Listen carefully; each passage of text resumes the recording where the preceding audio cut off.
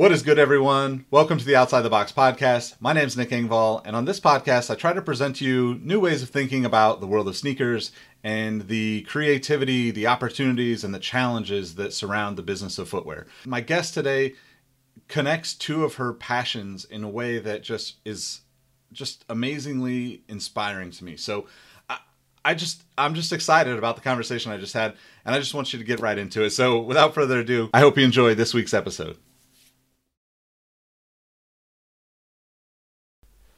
Hey, what's good, everyone? Back with the Outside the Box podcast. My name is Nick Engvall. Today I've got a very special guest with me, Liz Beecroft, to talk about some more important things in the sneaker world. How you doing, Liz? I am good. Thank you so much for having me. This is really exciting and a really good way to end my week on a positive note. So, yeah, I'm looking forward to this conversation. Yeah, me too. Thanks for taking the time to come on with me. So I guess, before I get into the topics that everybody will want to listen to, I'm going to just own up to this being my podcast now and ask you how you became an Allen Iverson fan, because just from following you on Instagram, you might be one of the few people that has the same level of just random Allen Iverson pieces around you like I do. So how did that all happen? So I'm from Pennsylvania. I'm about an hour north of Philly is where my hometown's located. So growing up, I started playing basketball when I was probably 3 or 4. My parents got me involved in some local leagues, and the Sixers were pretty good back then. Well, when I was growing up, middle school age, they were pretty good. But, ball was life. Like, I grew up just really with dreams to be in the NBA. Not the WNBA. I wanted to be the first woman in the NBA. And, just love the Sixers. It was kind of like a natural thing in our hometown. You're a Sixers fan, an Eagles fan, Phillies fan, and Flyers for hockey. But yeah, growing up, we would go down to the games, and I was always like one of the guys. I never really hung out with a lot of girls, so also by a product of that, huge Sixers fan.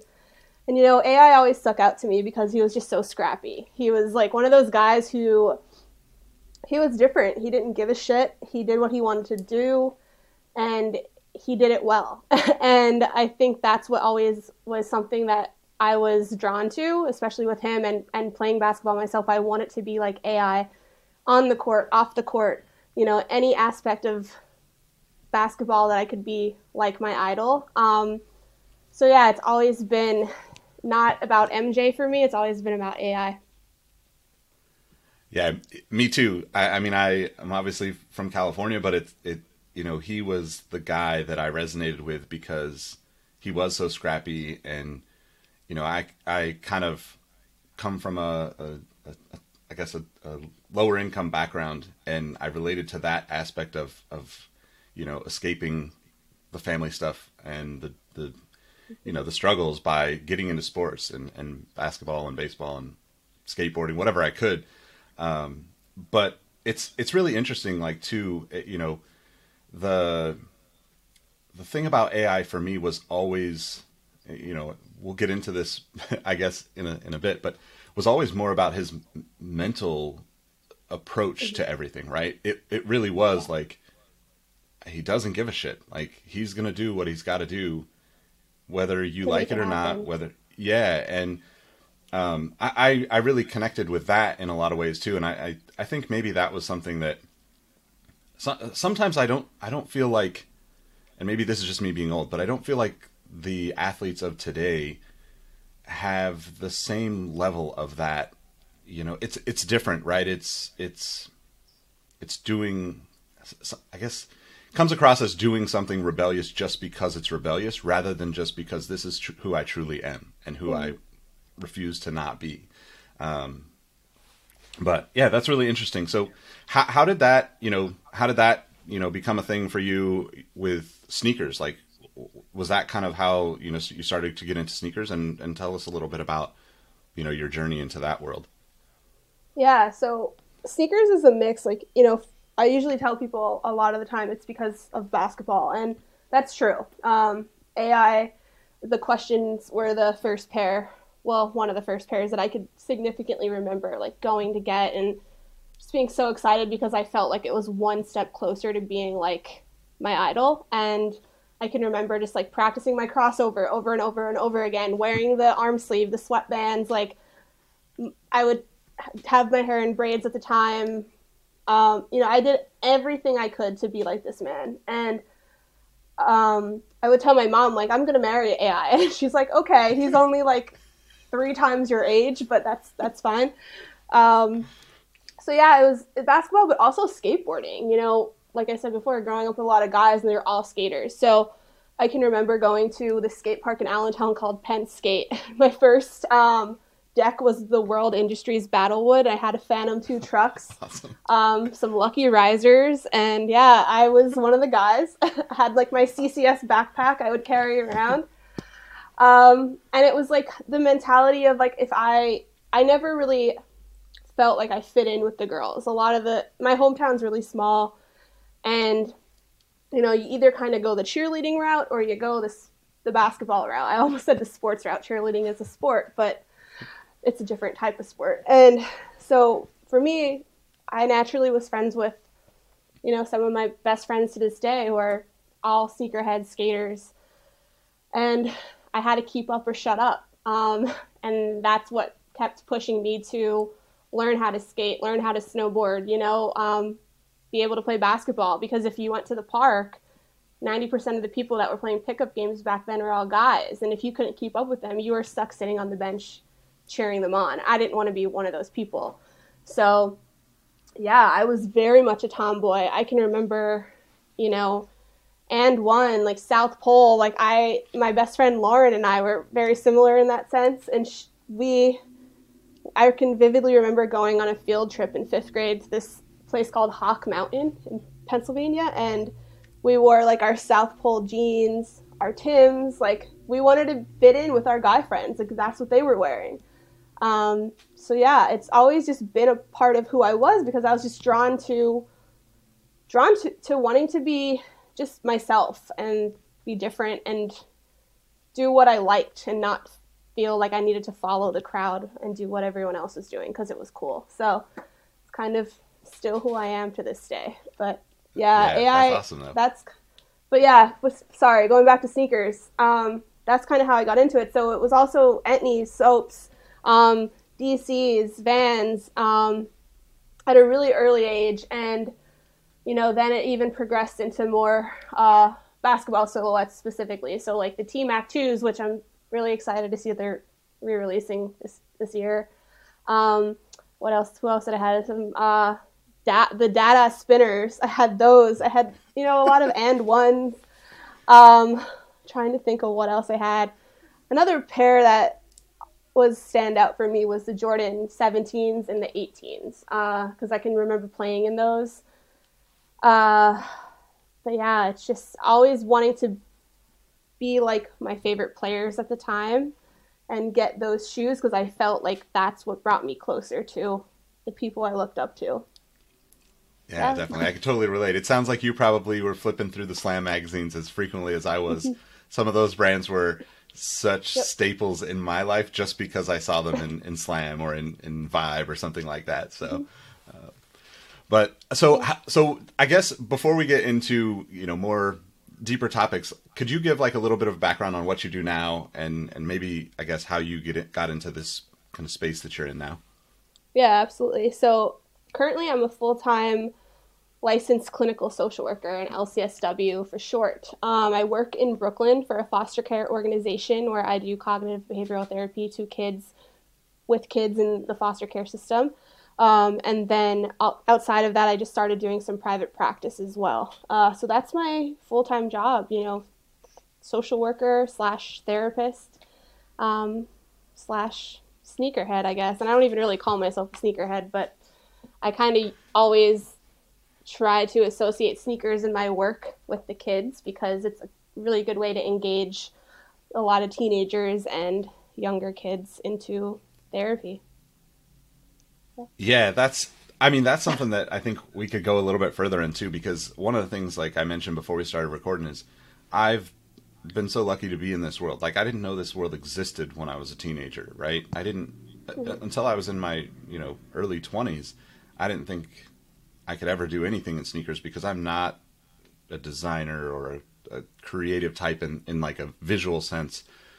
Especially back then, you didn't have the internet. Like, you didn't have Photoshop. Like, I'm fairly good with a computer, but to draw something and to like think of a designer, that was like the only job that I thought existed in the sneaker world as a teenager. So for me, sneakers has always kind of been this conduit to just connect with good people and meet new people and hear their stories. And I love hearing, I love hearing what drives people. And a lot of times it's those stories that they associate with sneakers. So what, with kids that are, that you work with now, how, is it one of those things where you, as I guess, like, simplifying it, is like you walk in with a pair of shoes on and that kicks off the conversation? Or is it, and like, how valuable is that to you in like what you do? Yeah, so, the foster care system, most of the kids that typically end up being in foster care are there because they've experienced some type of trauma or adverse childhood experience. And so, mental health services really aren't the type of thing that they really want to be involved with. Typically, a lot of these kids see social workers as being bad people because they associate social workers with the people who take them away from their families. So, I try my best to do a lot of work around breaking down those stigmas and really meeting the kids where they're at and really understanding who they are, what they're interested in, more than just like what's wrong with you. Or, our agency is trained in a model called the sanctuary model. So we have this framework that we pretty much look at every person in the world through a lens of what happened to you rather than saying like what's wrong with you. And it's good because you get to learn a lot about their stories and what makes them and what they're into, what they don't like, and all that information is super valuable because once you know what a kid likes, you can kind of incorporate that into the therapy process. And it makes that process a lot more fun for them, a lot more enjoyable, and they want to keep coming back. And then, a couple months go by and this kid's doing so much better because they are actually invested in this. They want to be taking it seriously. They want to come every week for a session. So sneakers for sure are one of those because, I wear whatever the hell I want to work, and I'm not a good role model for my interns that I supervise because like I've definitely worn this hoodie to work and it's probably not okay. But luckily I have a lot of really amazing colleagues who understand what I do outside of my job, and they're okay with it, and they know that the kids enjoy just talking about this kind of stuff. So yeah, I wear sneakers, and a lot of the times the kids will be like, yo, Miss Liz, like, what do you have on? And we start talking about it, and sometimes I'll get, shoes from brands and either they're too big or I'm just not really into them. So I'll take it to work. And if a kid's doing well and we have the same shoe size or a younger kid has that size, it's like a positive reinforcement. Keep doing what you're doing. So yeah, it's a really cool way to show kids that like, there's opportunities out there. And we can make the therapy process really fun. So another thing I'll try and do sometimes is, obviously right now with COVID, it's a lot harder, but, bring colleagues or other friends that work in the industry and to teach them like what jobs are out there, what you can do. Because there's a pipeline system at times with kids in foster care where, they don't get a lot of help around what school do you want to go to or what careers can we pursue to make sure that we find a good school that, offers the degrees that you really want to be in. So it's hard. So it's a lot of like mentoring as well at times, which really doesn't fall into my job category, but by nature, it just happens. So. Yeah, for sure.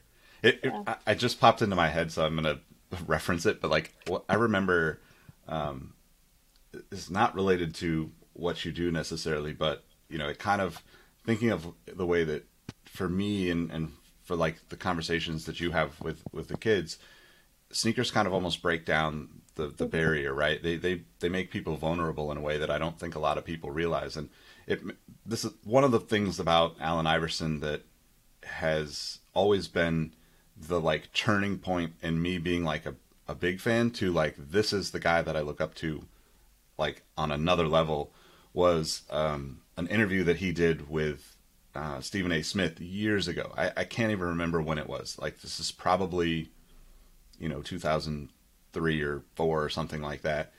And it was like ridiculously long. It was something that ESPN normally wouldn't do. And I remember AI, started talking about how much his mom sacrificed for him and just started crying on the interview. And to me, that was like the realest you could ever see from someone, right? Because everybody projects all of this stuff, and I'm sure you see it with the kids where it's like, they have to keep their guard up because they don't want to be hurt anymore. And, yeah. And that's something that I think is just really beautiful about, like I assumed that was something that was a part of your life and just like knowing you from a distance, but I'm really like stoked to hear that because it's just such a beautiful thing. Yeah. But I guess how like before you got into the social work, like, how, what was your path to doing that stuff? Yeah, so when I started college in 2009, I was a biology major, and I really wanted to be an orthodontist. I had braces 3 times, and my best friend Lauren, her stepdad was like the orthodontist in our area, so I, would job shadow him in high school, thought it would make me a lot of money. And then I met organic chemistry, and I hated it. And that's kind of when I realized this was a reality check, and it wasn't really something that was going to bring me a lot of fulfillment. I thought it was going to get me a bag, and that's kind of where I want it to be. And then I was challenged, and by courses that I just genuinely didn't like. And I said, I don't know that I can put myself through another couple years of school if I really just am not interested in this. So I changed my major to psychology because I was always just interested in people, but also because when I was really young, probably from about 5th grade up until freshman year of high school, I had struggled with homesickness. Like, I could not go to any basketball camps without having panic attacks, insane anxiety. Like, I still have terrible anxiety, and like my parents would have to come to the basketball camps and get a hotel and be close by just so I could be there, because you know how it is with basketball, there's politics. Like, if you're not at the summer leagues and the camps, like, then you kind of get benched for the season. And I was always a starter. I was a good player, and I just wanted that experience, but the experiences at times are really hard. So it wasn't until, I think 6th grade, 7th grade, my mom and dad eventually put me in therapy. And at that time, I didn't really have a clue, like, what the hell was going on, why I was there. No one really explained anything to me. So it didn't really work. Ended up getting over it, just like, which now I understand as a therapist, there's something we call a fear ladder, where, if there's something that makes you anxious or nervous, you build up to it, and you find smaller things that still make you feel that way, but you achieve those, and then you kind of go up the ladder and tackle harder and harder situations until you get to the one that you're, really anxious over. So that's kind of what I worked on, and eventually got to the point where, I didn't struggle with homesickness, and I was able to stay over camps, and it was okay. And then, when I went to college, I was a freshman in college. I was dating a guy who was still in high school. I was a cougar, and he had cheated on me. And then I started dating someone else, like, later on in college, and the same situation happened. And, for me, it was very traumatic. So I ended up back in therapy again. And that person, at that time, I was much older. I understood why I was there, what was going on, and it helped build a lot of self-esteem back that I had lost. It helped me build some trust back. I'm still working on the trust part. But yeah, like, it helped me kind of get back on my feet and realize that what had happened to me wasn't a result of who I was. It showed that person's character. So here I am in college now, a psych major, and still really didn't know what I wanted to do. I actually thought I was going to go to school to be a sports psychologist post undergrad, and I'm also a huge Phillies fan. So Cole Hamels struggles really bad mentally when he pitches. So my dream was to become Cole Hamels, sports psychologist, and the field of psychology is really confusing. There's so many different ways you can approach it, so many different career paths you can take. And I wasn't really sure. So I graduated with my degree in psychology, and then I also have a minor in bio and healthcare studies. And I lived at home for a year. I was like, I don't know what the hell I want to do. I kind of leaned in on my advisors from college and get some opinions from them and some insight. And one of the advisors, he had told me, to pursue social work because it leaves a lot of open doors if you don't have a specific concentration that you know for sure you want to go into. So then, I worked in a couple different jobs, got some experience, and then I applied to grad school, and that's what brought me to New York. I went to NYU for my master's in social work. And then in 2015, 2016, 2014 to 2016, it was a 2-year program. I graduated, and then in the meantime, met my now fiance in New York, and I stuck around. So yeah, that's kind of what brought me to just my own personal experiences and going through therapy firsthand and knowing how it can be very helpful if you find someone who is a good fit for you. Yeah,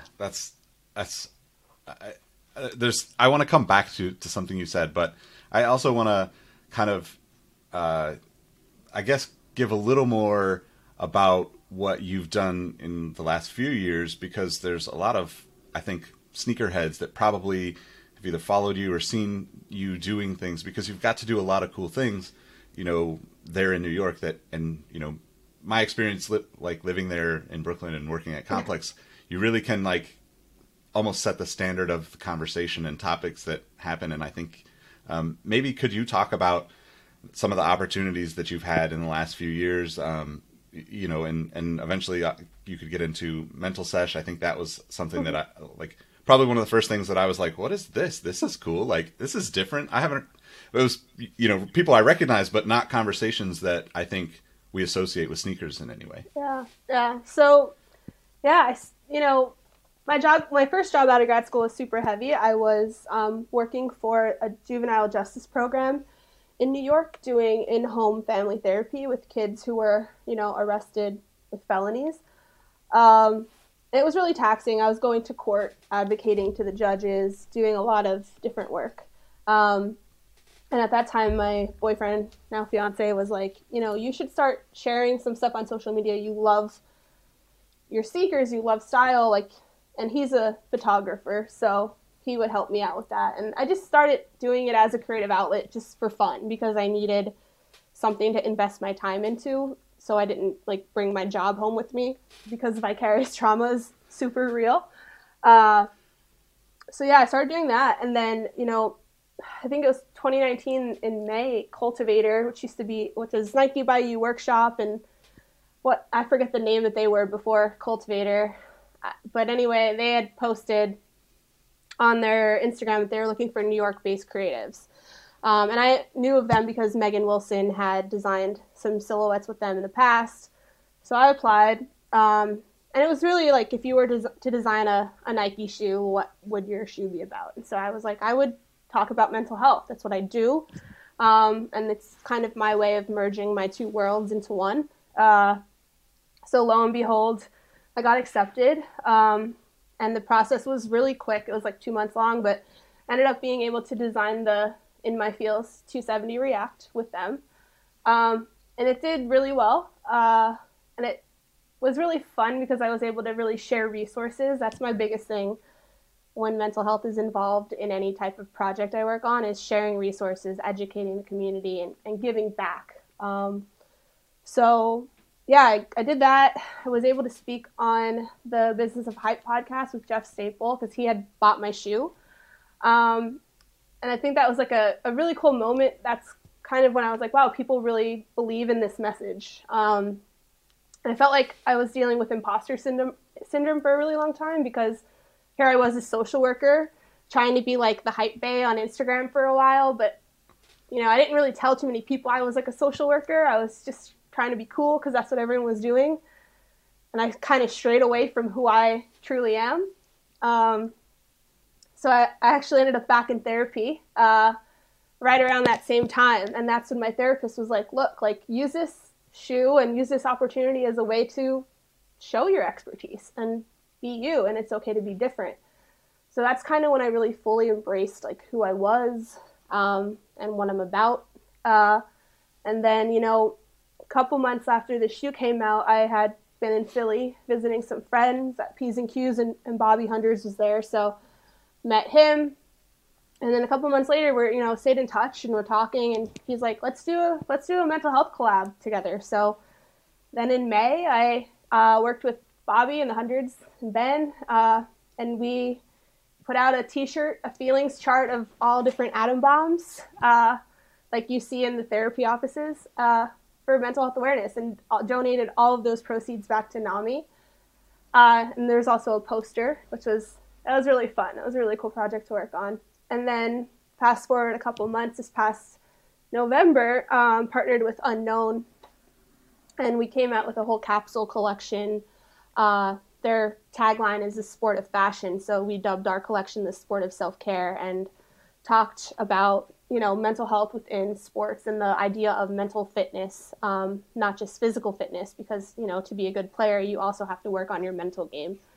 So yeah, and I have something coming out in May, which I'm really excited to share, but everyone will see it when it's time. So that's what I'll say. That's awesome. Yeah. Congratulations. I mean, that's so cool to add so much purpose to what you're doing too. And I can totally relate to the kind of connecting of the worlds that you're interested in, and I think that's also something that I hope people take away from these conversations that I have on Outside the Box, where, like sneakers is like, massively normal at this point, right? Like we all look at it the same way you said you were looking at it initially with Instagram, because we see the way, whether it's the algorithm or the cool, like defining cool people in the space are like, this is what's cool, right? And we all kind of look at it as like, well, let's try to do something like that or do our own version of that.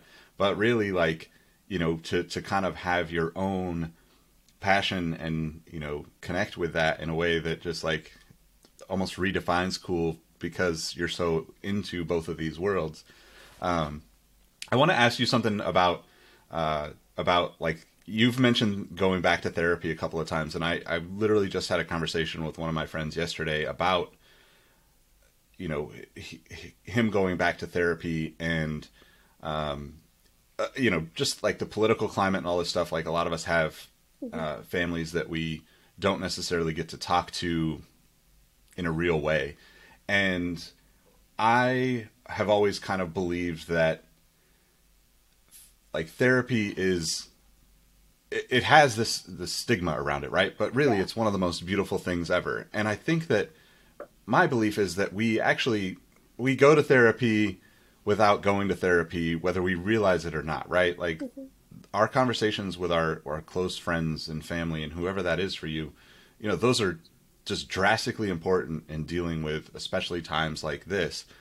But are there ways that you think that people could, I guess benefit or maybe become better allies for others to deal with those mental health challenges in a way that like doesn't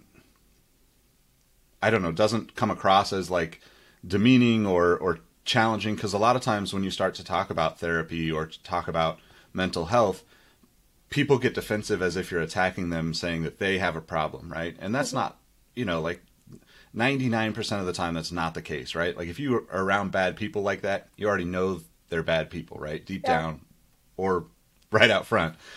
But are there any tips that you could share that might help people just kind of be more open to these conversations, or even just be more open to, thinking about having these conversations with their friends and family and coworkers and stuff? Yeah, absolutely. I think, one of the biggest messages that I would say is to just really work on the way you think about mental health in general. Um, because part of the stigma that prevents people from going to therapy is thinking that if you go to therapy, there's something wrong with you, or that, you're not mentally okay. And, that's the one thing I want to debunk right now is that therapy is just a form of self care. Like, if you were trying to get into shape and you had to go to the gym, like, you don't just go to the gym when you feel like you want to have muscles or when you want to lose weight. Like, you have to go consistently because it's what helps your body transform. So, therapy is exactly the same idea where it helps your mind transform, it helps you grow as a person, and helps change the way you see the world around you to, ease any of those stressors that you experience in life. Um, so really, therapy is a practice, and that's the biggest thing. But what I would say too is like when talking to a friend about therapy is, really meeting them where they're at, whether that be feeling like you want to open up and share some of your own personal struggles, normalizing that we all go through weird those weird stressors and we all have those emotions and we feel all those feelings that we don't like to feel. That's 100% normal and it's part of being a human being. So, it's really just normalizing the idea that therapy doesn't mean, or taking care of your mental health doesn't mean that there's something wrong with you. It just means that you should really prioritize it, and it's okay to prioritize. Um, and that's the thing I think too is within sometimes sneakers and streetwear, there's still a lot of stigma. I go on Twitter often, and I think we have to be more mindful about how we talk about things because even with the political climate and everything going on, it's a lot of people are quick to call out mental illness in other people, and as if it's a derogatory thing, and that adds to the stigma, unfortunately. So I think we just need to be mindful. Like, yeah, those people are shitheads and they suck, but maybe let's not throw the mental health piece into it because there are people who are amazing people who struggle. And, the more we continue to have that kind of dialogue, the less those people are going to feel comfortable to come forward and talk about it and share it. And that's really the end goal, is to be able to have those open conversations with other people. Yeah, that's so true. I mean, it's something that if I don't know, like I told you before we started recording, my goal with this podcast is to use sneakers to connect with people, but like to talk about the things that are much more important that we're all dealing with. And like I'm guilty of it just like everybody else. Like I obviously always put my best foot forward and my best face on to be on camera and to do what I do, and whether that's Instagram or Twitter or whatever. But like I go through it, like I can't stop my mind. Like my mind is like, will, even if I wasn't working 20 hours in a day, I still struggle to even go to sleep sometimes because I just can't stop the conversations, the anxiety that comes from that, and all the things. And like I think the older I get and the more I understand, and spending 20 years of trying to understand why I am who I am, well, even more than that, because like I just have my childhood was very short. Like the responsibilities came very early, and I've always kind of like, there's a lot of stigma around that for people that like probably a lot of the kids that you deal with, like if they have younger siblings, it's a challenging thing. But I also look at it and think like, my experience and my values are shaped by that too. And being able to get to a point where I understand that is completely different than being mad about it, in my teenage years. Right. So, one of the things that you said, a little bit before was about the stress that comes from, being a part of the basketball kind of system and having to travel and having to be a part of all those summer leagues in order to play.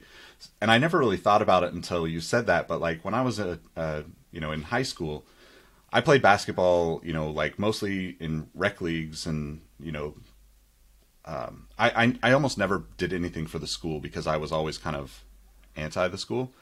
But I also had an experience my freshman year of high school that made me even more anti the, the corporate world and the school and all that, like stick it to the man attitude, because the end of my freshman year basketball tryouts, one of the assistant coaches pulled me to the side and basically said, you're not going to make the team because you didn't come to summer camp and you didn't come play with everybody during the summertime. But for me, my parents are divorced, split, one at that time I was living in Colorado with my mom and stepdad and siblings. My dad has been in Sacramento, California. And every summer I would go spend that time with my dad because I never got to have a real relationship with him. So I always wanted to be with him for the summer when I could. And it was really poignant at the time because it really made me think like, well, sorry for cussing, but it's like, well, fuck you guys for telling me that I have to choose you guys over having a relationship with my dad. Yeah.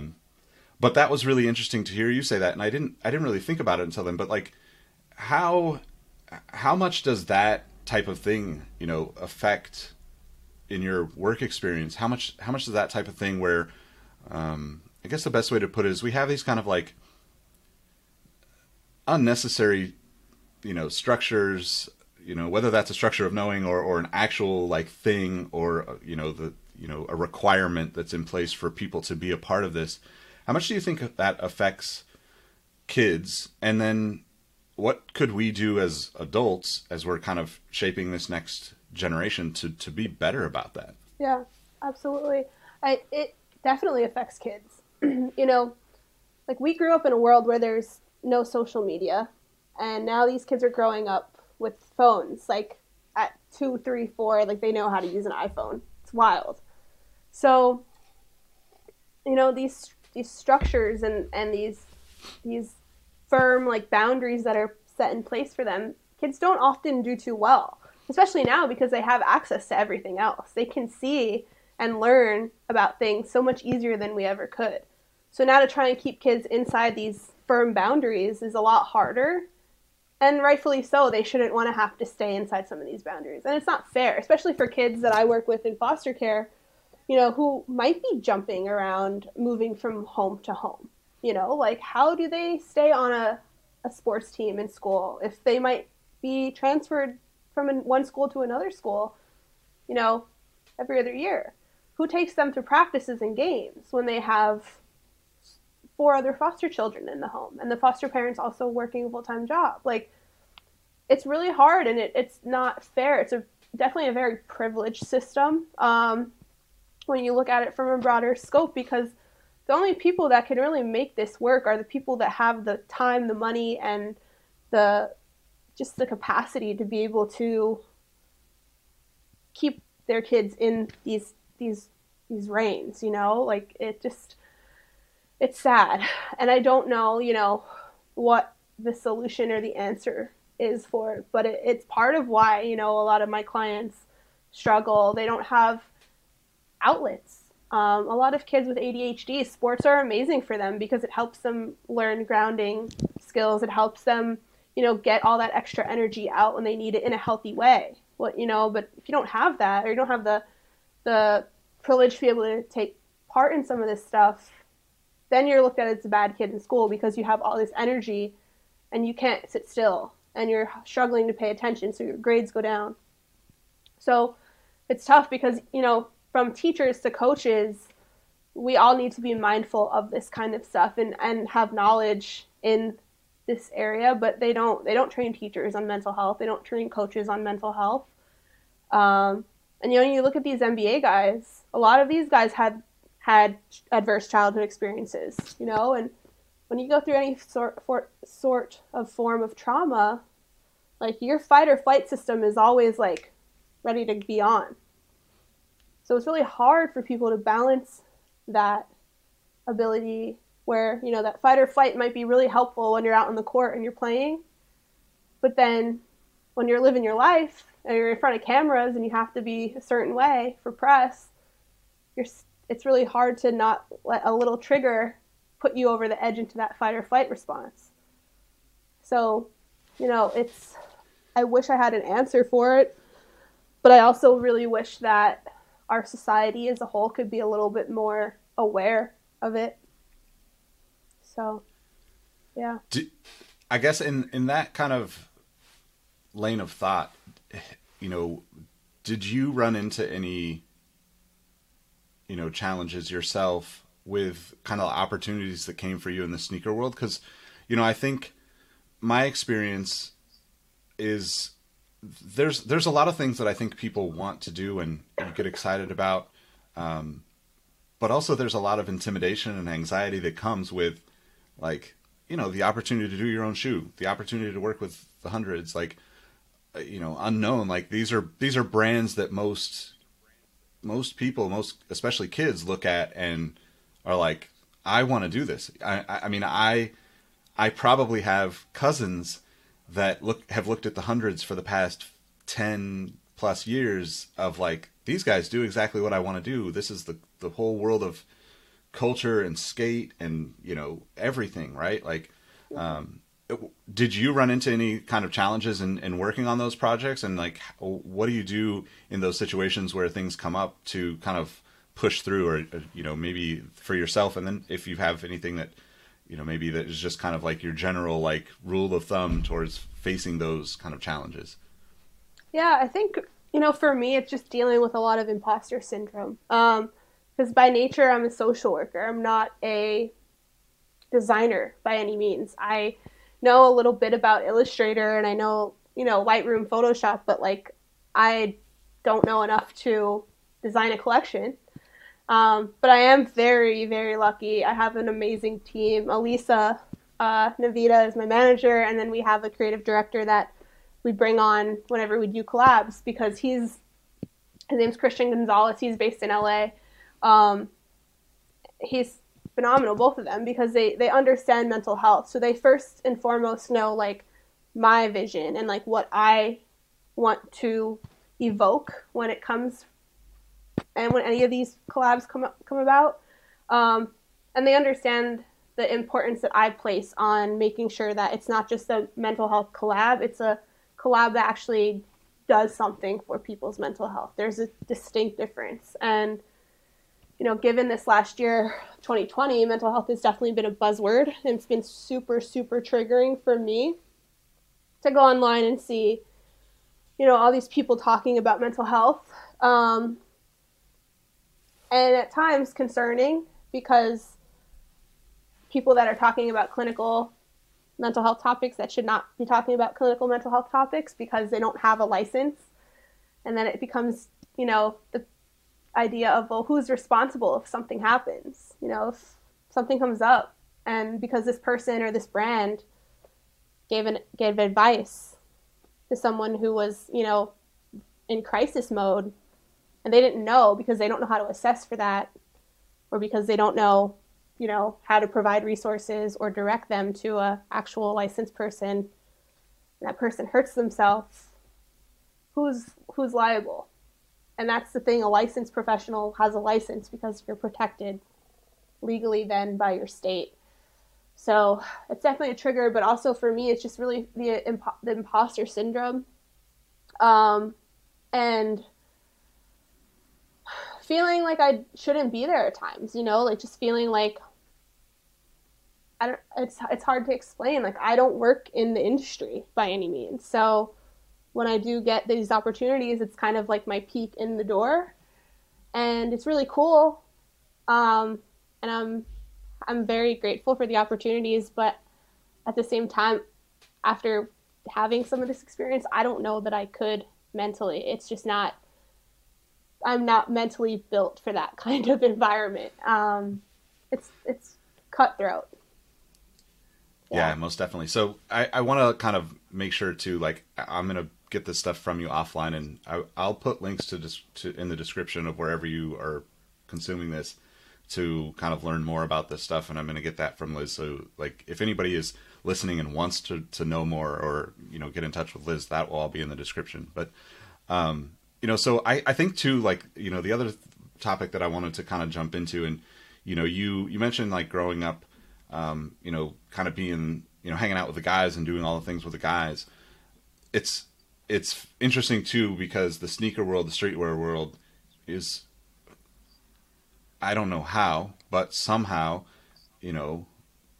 30 years later in my life, it's still the same, right? Like, I'm generalizing, but like we've made very little improvement in diversifying the people that get opportunities in the sneaker world. And part of what I wanted to do with this podcast is like bring my friends look and experience things completely different. Like, I cannot be more thankful for my group of friends within this community and outside of the sneaker community as well. But like, how did, being a woman going into those conversations, or even like, just kind of getting to that point, what were some of the challenges that you faced, and how do you, deal with those types of conversations? Because, I think this is something that to your point about mental health in 2020 being a buzzword, this is always a buzzword in the sneaker world, right? We're going to do more for women. We're going to do more to elevate, people of color in the corporate world. We talk about all these things, but then in the reality is it's 1 in 50 that we actually take an action on it. I think it's just talking points. And I don't want to get like ranty about it, but I get so frustrated by it because I feed off of learning from people that are different than me, right? Like, I have a similar experience to a lot of people that we grew up in, similar neighborhoods and that kind of thing, and we can relate, but like, we also have completely different experiences. So maybe you could talk about that a little bit, and like your experience, and I guess like if you found challenges in that, and also I guess if it applies to your work in your social work world too as well. Yeah, for sure. I think with social work, it's predominantly a women, a female oriented field. There's very few males that work in social work. So it's a lot about this idea of code switching for me, of like, when I'm at work doing social work, I'm around a lot of women. I'm around a lot of people who, for the most part, get it. They're very supportive of mental health. And then when I do the other work within sneakers, streetwear, I have to switch a code. Like, my whole mentality has to shift. I have to be a little bit more assertive. I have to be a little bit more, aware of who's coming into my life and who I can trust and what reasons they're coming into my life for. And that gets exhausting, like almost having two different personalities because, within sneakers, I fear often that like I'm not being taken seriously, or that people just automatically assume I don't know what I'm talking about because I'm a female. Or, just the stupid little things of like going into a store and picking up a men's shoe and saying like, I want a size 7. They're like, oh, so then you'd be a 5.5. And I'm like, no, I want a men's 7. Like, I know what I'm doing. So like, just like little nuances like that where it just gets exhausting. And, I'm grateful that I do have the ability to kind of go back into this other realm or other world of social work at times, because it's very different communities where like a lot of the people I work with, like you could put any shoe in front of them, they'd have no clue what the significance of that shoe is. And it's kind of refreshing, to be honest. Like, it's very refreshing to be around that sometimes. And then, it's like the idea of like hype culture within sneakers, like that was something that's part of why, I had to go back to therapy at the beginning, because of like, it dictated who I was trying to be on social media, feeling like I have to look a certain way, dress a certain way. I got really good at ignoring trolls, and I don't read any hypebeast comments ever if I'm in an article, because I already know how toxic and negative that's going to be before I even go there. So I've gotten good at just training myself, to protect my peace. And but yeah, it sucks. Like there's so many women like that I know personally who are crushing it, who know so much, and yet like they're just getting overlooked, and it's not fair. It's just like it's infuriating at times to see, just people with like original, amazing ideas, but because of what they look like or what gender they are, not being taken seriously, and seeing opportunities maybe go to other people who are just recycling the same idea over and over again. But because it's hype and people love it and it's getting all these likes, they're getting an opportunity. So it's like hard to say, like, how do we change the narrative when we're not giving the people who can change the narrative those chances to do it? Yeah. So. Well, so you've already mentioned a couple of people who I'm going to have on the podcast at some point. Megan, Lisa, I'm specifically looking at you right now. But I'm gonna lean on you for that too, if you don't mind, to like help me connect with other people that I think, because one thing that I think we've talked about in a roundabout way, but we don't always bring to the surface in a lot of these conversations within the sneaker world and streetwear world. This comes from a conversation I actually had yesterday, and with some of the folks at CES and the panels that I was on. But the hype culture and the hype cycle don't have to be owned by the people that seem to own it right now. And that's not like a shot at anyone. It's just that we can define what cool is in a different way, in my opinion, right? Like, there's just so much opportunity to, like for me, it's like, how do we make not the buzzword of sustainability cool, but actually thinking about doing things more sustainably in our lives cool, right? And those actions. So I also think that, like, if you're listening to this, you probably understand where I come from on this. And I really hope that we can all kind of collectively look at other people, not as not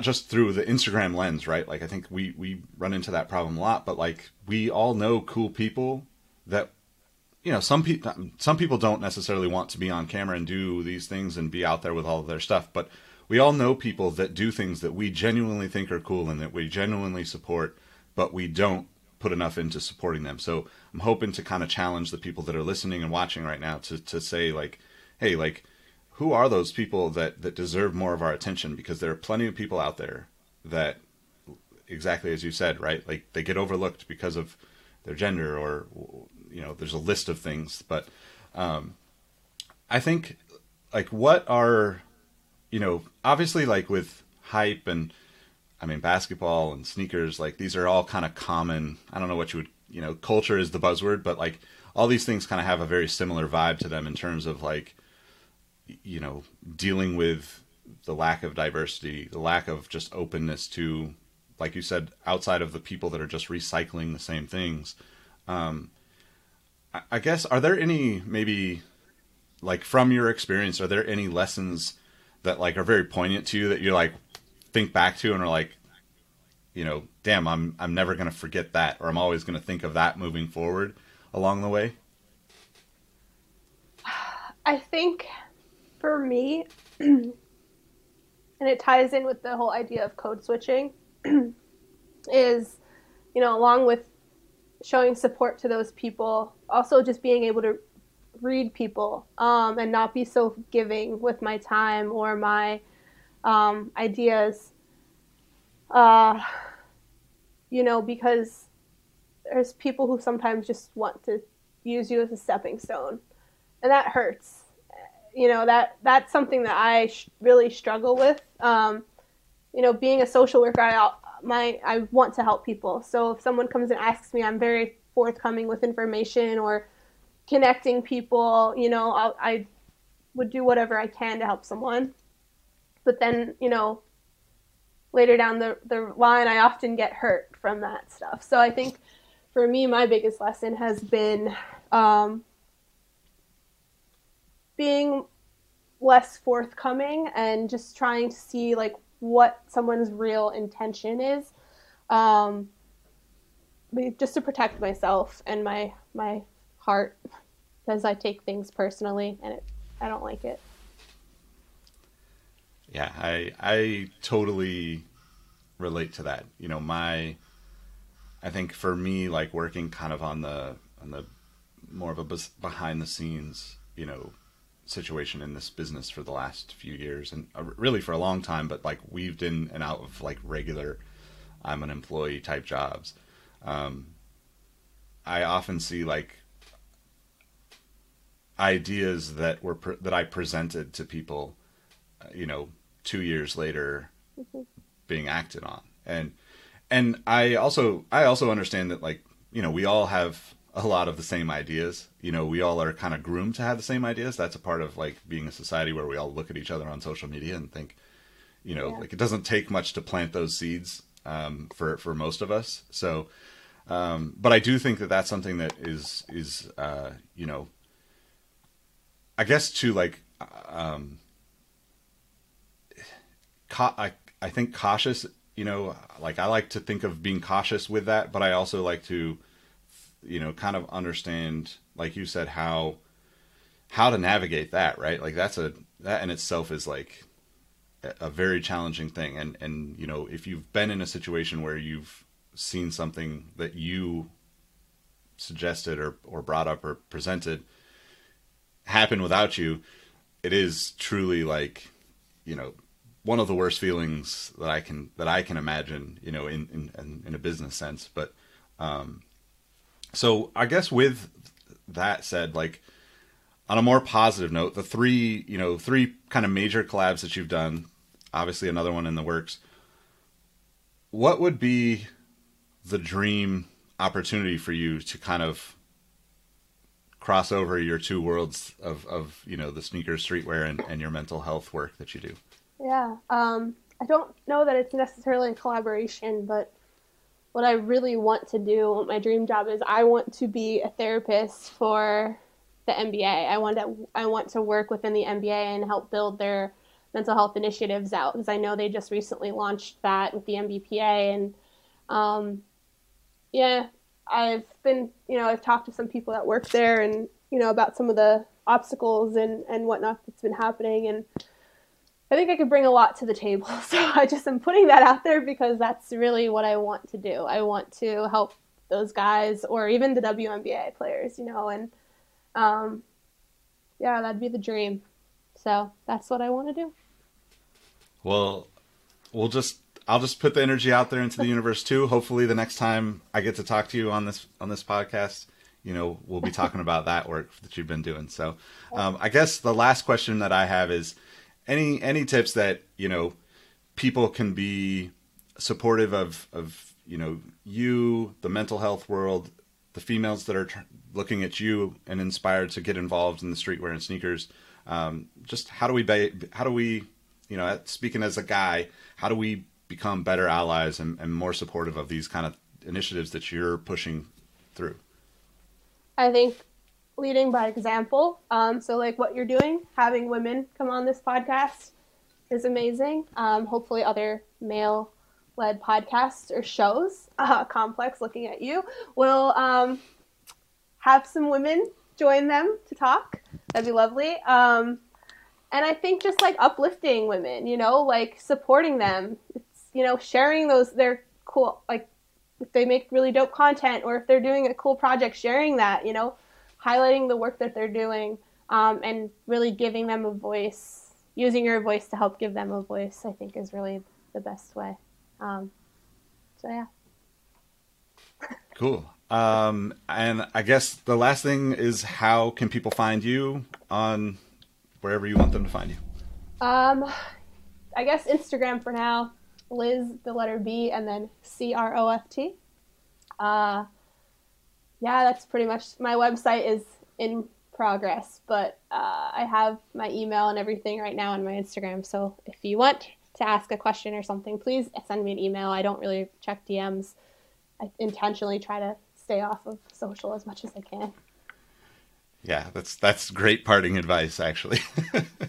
So, well, thank you for spending the time with me, Liz. It's been awesome to talk to you. You know, I know I'm going to walk away with a lot of, more focus on my thoughts around this, because the stuff that we talked about was kind of, it did feel like kind of a therapy session for me, because I did get to ask about things that I didn't really think about in the past. But, I'm just really appreciative of what you do, and, spending the time with me. It's been awesome. So thank you for having me and for letting me ramble about my love of Allen Iverson for a couple minutes. That's always welcome. I appreciate that probably more than most people on the planet. So, but all right. Well, make sure you give Liz a follow, and, like, favorite, comment, subscribe, all those things that I'm programmed to say because I create content on the internet. But really, it doesn't matter. Just hope that you enjoy this conversation, and I hope that you take away something.